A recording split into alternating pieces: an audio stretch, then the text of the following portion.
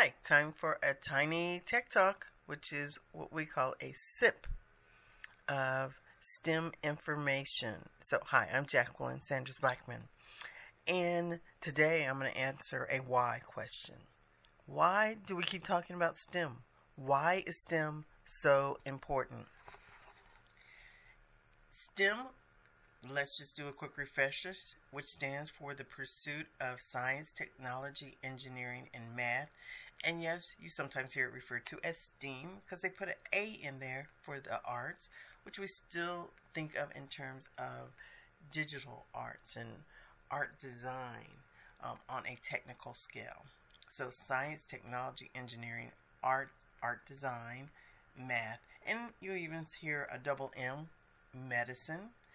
And I also have seen people say STEM plus C, which is STEM plus computing. So those are all the different variations. But let's get down to the root of it all. Why is there all of this swirl about STEM? Well, one thing, let me bring to your attention. It's not new. People have been talking about this for about 10 years. And that in and of itself is a little scary. Because if we're still asking the question, why is STEM important? That already means we're a little bit behind on this conversation. So, good thing that you're listening to this. We're going to bring you up to speed, and then it's full steam ahead. Well, first of all, it all comes from kind of a contradiction when it comes to employment and unemployment in the U.S.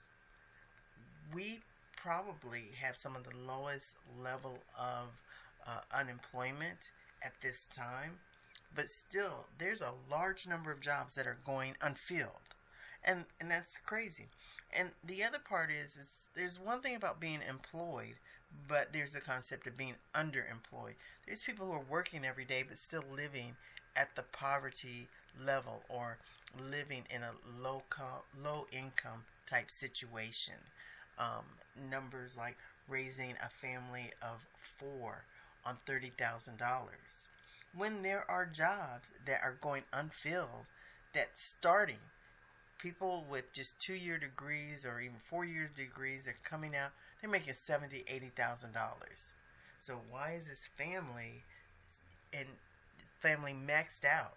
Which means they're in a dead-end job. Their job's not going to make any more money. They're not going to get a lot of big promotions. There's no room for growth or challenge. How is it that they're surviving or have to survive on that $30,000 where there are jobs starting pay at $70,000 and $80,000? So let's talk about that. And this is where STEM comes in. Those jobs are going unfilled because the people with the qualifications and the experience to fill those jobs aren't available. So we have an empty pipeline of certain disciplines. And those disciplines, which you may have guessed, are within science, technology, engineering, and mathematics. Now, some people don't even consider those fields because maybe they think they're boring, they're not challenging, or they may think that they're not capable. And that's not true because there's the nucleus of the scientists and the technologists, the hardcore engineers or architects and the mathematicians, statisticians. Maybe you won't be that person, but don't forget there's a whole system and team that has to support those people. So it's just being in the industries around those disciplines that there are also those soft skill type career and job opportunities. So you may not have to be the hardcore hard skills, but you have to know and be aware that they exist. It says that in reading an article out of U.S. News Today, and like I said, these aren't new facts and concerns. So number one, unemployment numbers have been full of bad news for many years. While overall unemployment rates has slowly come down, at one point the high was like 8.2% unemployment, and that's pretty high. You don't want, 1 out of every 100 people that you come across being unemployed. That's not good. So according to a recent study, and one by a group that has long supported STEM education, was Change the Equation. There are 3.6 unemployed workers for every job in the United States. Okay, that compared with only one unemployed STEM worker for 2 unfilled STEM jobs. So what you have is more job openings than there are people to fill them in the STEM workforce. And by all projections, it's going to get worse. They know this because the people going to college or getting the certifications in these fields is very low. So the pipeline. And so it may take 6, 9, 12 months, maybe even if it takes a 4-year degree to get people to the point that they even had the base education, let alone the job experience to fill the jobs. So what happens to those jobs? They have to fill them some way. So in a lot of cases, they outsource them. So American Jobs, they're not sending them out of the country. There's no other choice. We don't have the qualified people.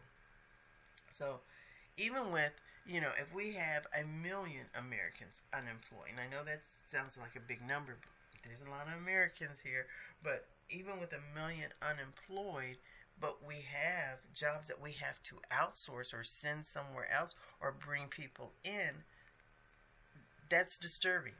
That should be disturbing to everyone.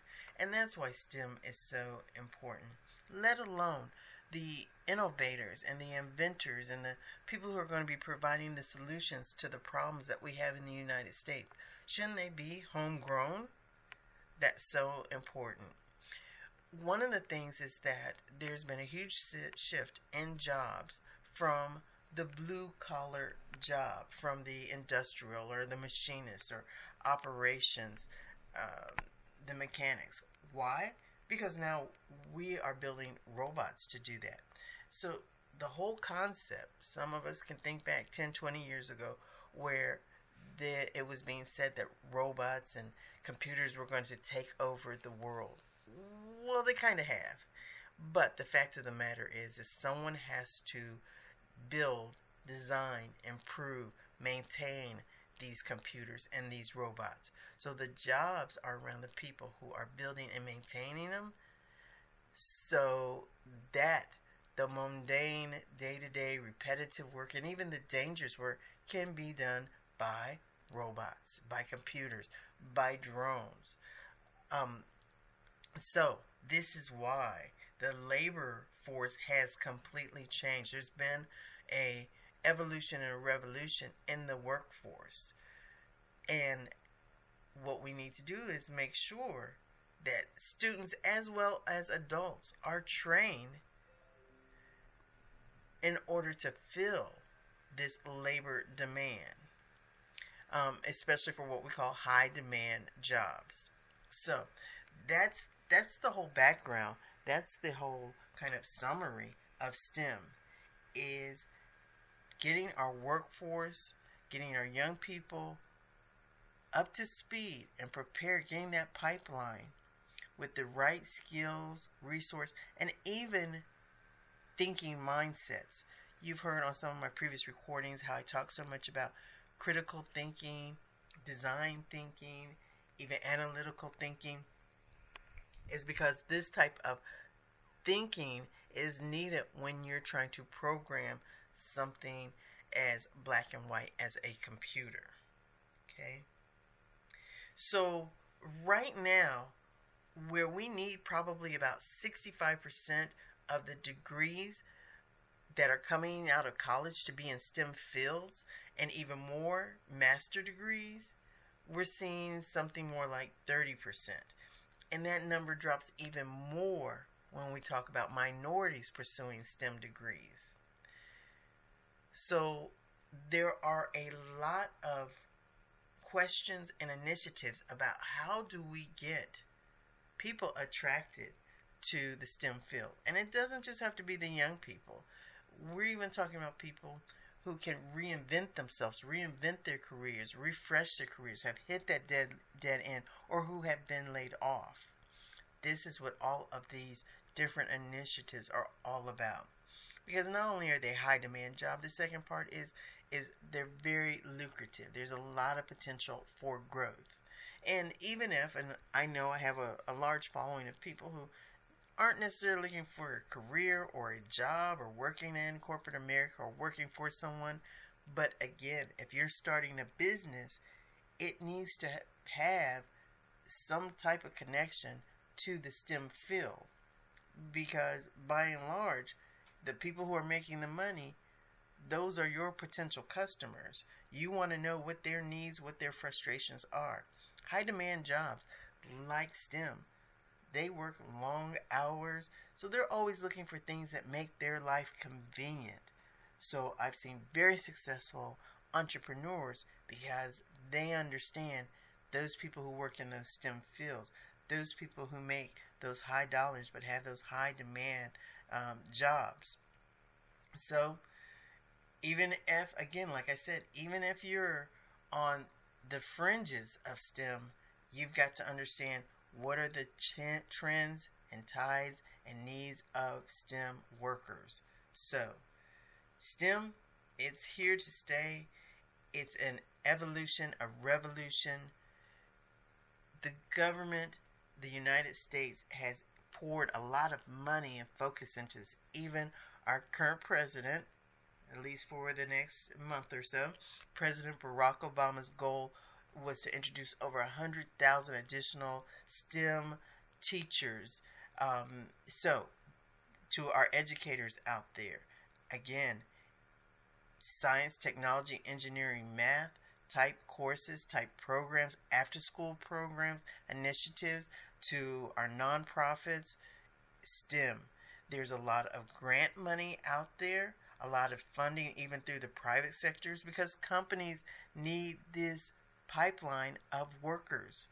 Otherwise, how are they going to keep on the bleeding edge of their business? So, it's time to innovate when it comes to education. And they call it Educate to Innovate. All of this through other organizations like Change the Equation. 100 CEOs are also getting together. A lot of different think tanks. How are we going to address this issue? Every parent, every teacher, every nonprofit, every church even, you need to be looking at your population of current and future workers, helping them to find out, how do I get a piece of the STEM pie? Because this is the future of employment and prosperity and a lucrative income. So, that is why we talk about STEM. That ends today's segment. Look forward to the next one. Bye now.